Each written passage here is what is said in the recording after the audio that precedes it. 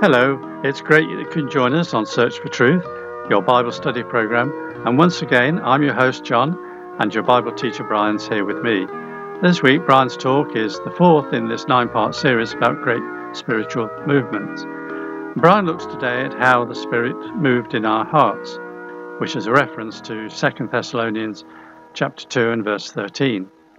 So if you've a Bible handy, you might find it helpful to follow later on when Brian reads from Romans chapter 9. So let's go to Brian. Thanks, John. God's Holy Spirit required no assistance at our spiritual new birth. And our spiritual new birth, of course, was a time in our life when we first received Jesus, God's Son, as our personal Saviour. Little did we suspect it then, but later the Bible informed us that we'd been chosen from the beginning. God's sovereignty in choosing, together with human responsibility in believing the truth of the gospel, are found together, side by side, in one verse in 2 Thessalonians chapter 2. It's verse 13, and it says this: "We are bound to give thanks to God always for you, brethren beloved of the Lord, for that God chose you from the beginning unto salvation in sanctification of the Spirit and belief of the truth." Please don't be confused by those who say we can be lost again. Such a misguided view seriously underplays divine sovereignty. In Romans chapter 8, we are given a brief history of our place in God's eternal purposes. Believers are described there as predestined, called, justified, and glorified. Note that the last of the four events is still future for the present-day believer. But God has caused it to be written in the past tense. He says, we're glorified. What's God saying? Simply this: it's so certain, it's as good as already happened. In other words, no one can fall out of that sequence that spans from eternity to eternity. Another way of explaining this deeper Bible teaching is to learn what God wants us to learn from the very next chapter of Romans, which retells part of the story of Jacob from the Old Testament. It does seem that in his early life, Jacob couldn't wait to get his hands on what was his brother's.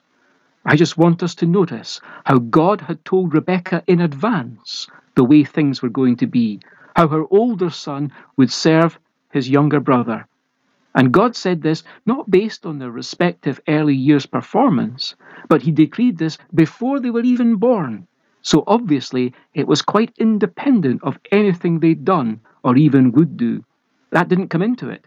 In fact, God specifically wants us to notice this very point.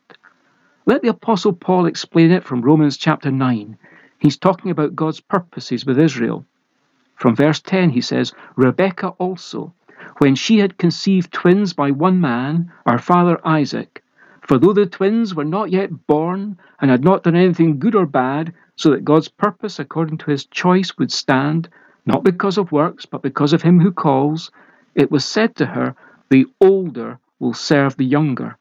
And in case we should think this is an isolated case, as opposed to something illustrating a divine principle, Paul adds the further example of the Pharaoh at the time of the Exodus.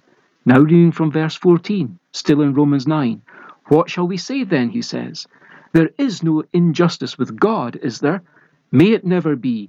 For he says to Moses, I will have mercy on whom I have mercy, and I will have compassion on whom I have compassion. So then it does not depend on the man who wills or the man who runs, but on God who has mercy. For the scripture says to Pharaoh, For this very purpose I raised you up, to demonstrate my power in you, and that my name might be proclaimed throughout the whole earth." There's something profound here. We're being allowed some insight into the sovereign workings of God.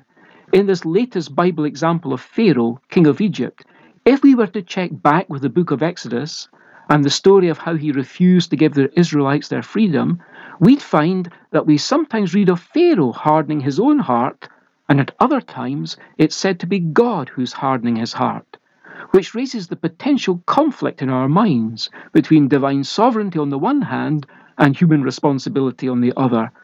How can we have a real choice if God has actually already chosen what's going to happen? Perhaps we could try an analogy here.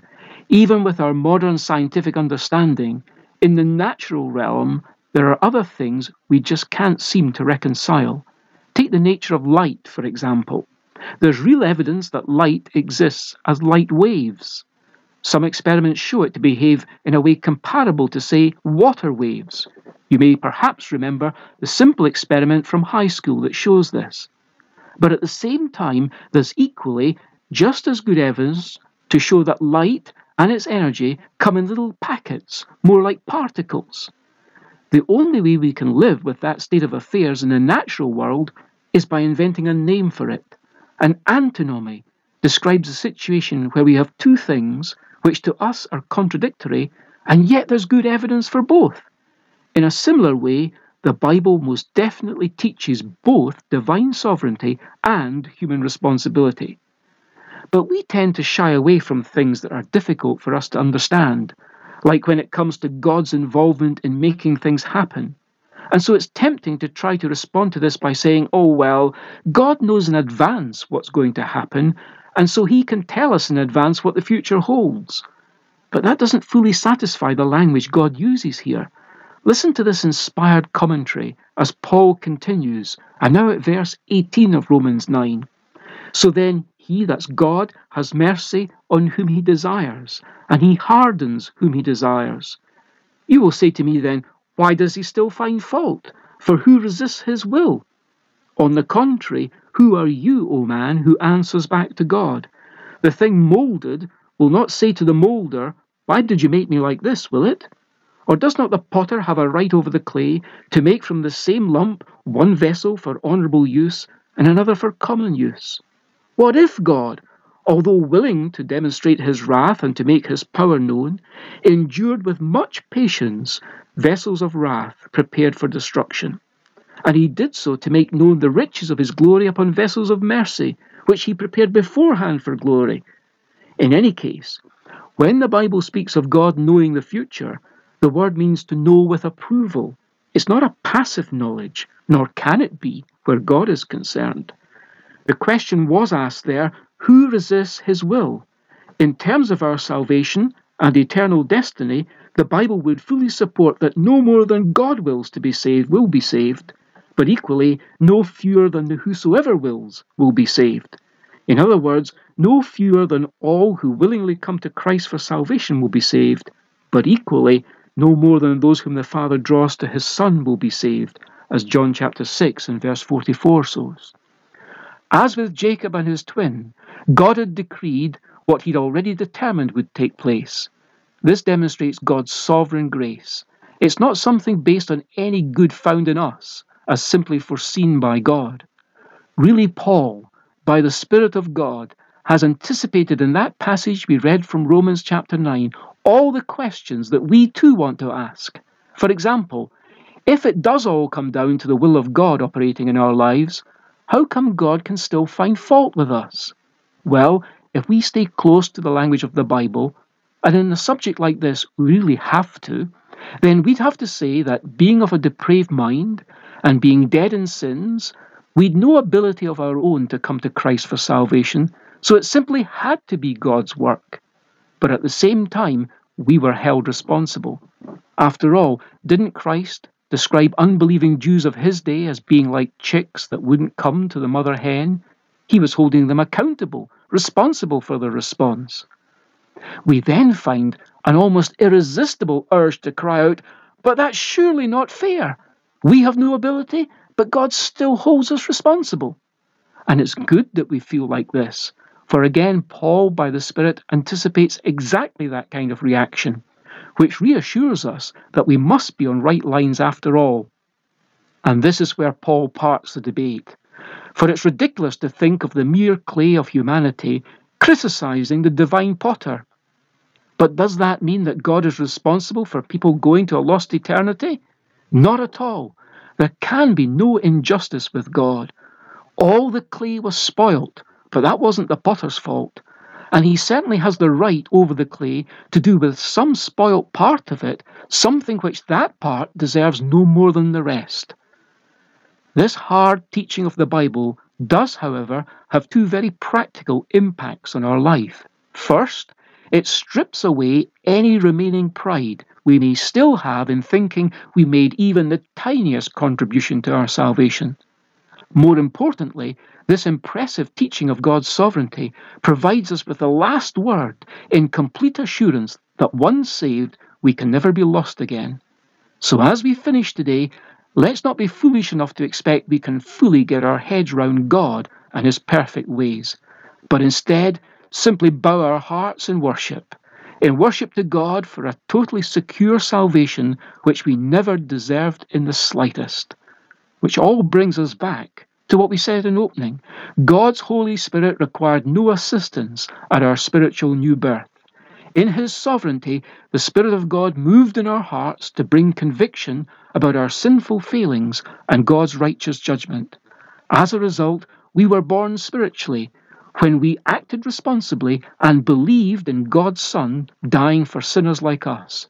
Born not by our own will, but by God's will, an irresistible movement that was conceived in eternity. Sovereign grace, O sin abounding, ransomed souls the tidings tell. 'Tis a deep that knows no sounding, who its breadth or length can tell. On its glories, let our souls forever dwell. But from Christ the soul can sever, bound by everlasting bands. Once in Him forever, thus the eternal covenant stands. None can pluck us from the strength of Israel's hands. Love eternal in Christ shows us, long at time its race began. Wealth of heavenly blessing shows us what the love of God has done. With Christ Jesus, our eternal union won. And so I remind you that our current book, entitled Great Spiritual Movements, contains all the transcripts of the 9 talks in this series, and it's available on request. If you'd like a copy, just write in by post or email. I'll be giving you the contact details shortly if you've pen and paper to hand. I must also tell you that the talk you've heard today is also available to download via the internet in audio or text format. But to obtain the book, simply ask for Great Spiritual Movements, and you can do this by email or by post, and here's our address. Search for Truth, Hayes Press, The Barn, Flaxlands, Royal Wootton Bassett, Swindon, SN4 8DY, UK. Our email address is sft@churchesofgod.info. And did you know, by looking up churchesofgod.info/media, you'll find our church's main website, where you can download some actual programs and the transcripts, as well as accessing other helpful material and finding out all about us. So, once again, many thanks for the pleasure of your company. We're delighted that you take such a great interest in these Bible talks. And I hope you'll join us next week to hear about how the Spirit moves Christians toward unity, as referred to in Ephesians chapter 4 and verse 3. Until then, it's very best wishes from our Bible teacher Brian, our producer David, our singers, and me, John. So cheerio, and may God richly bless you.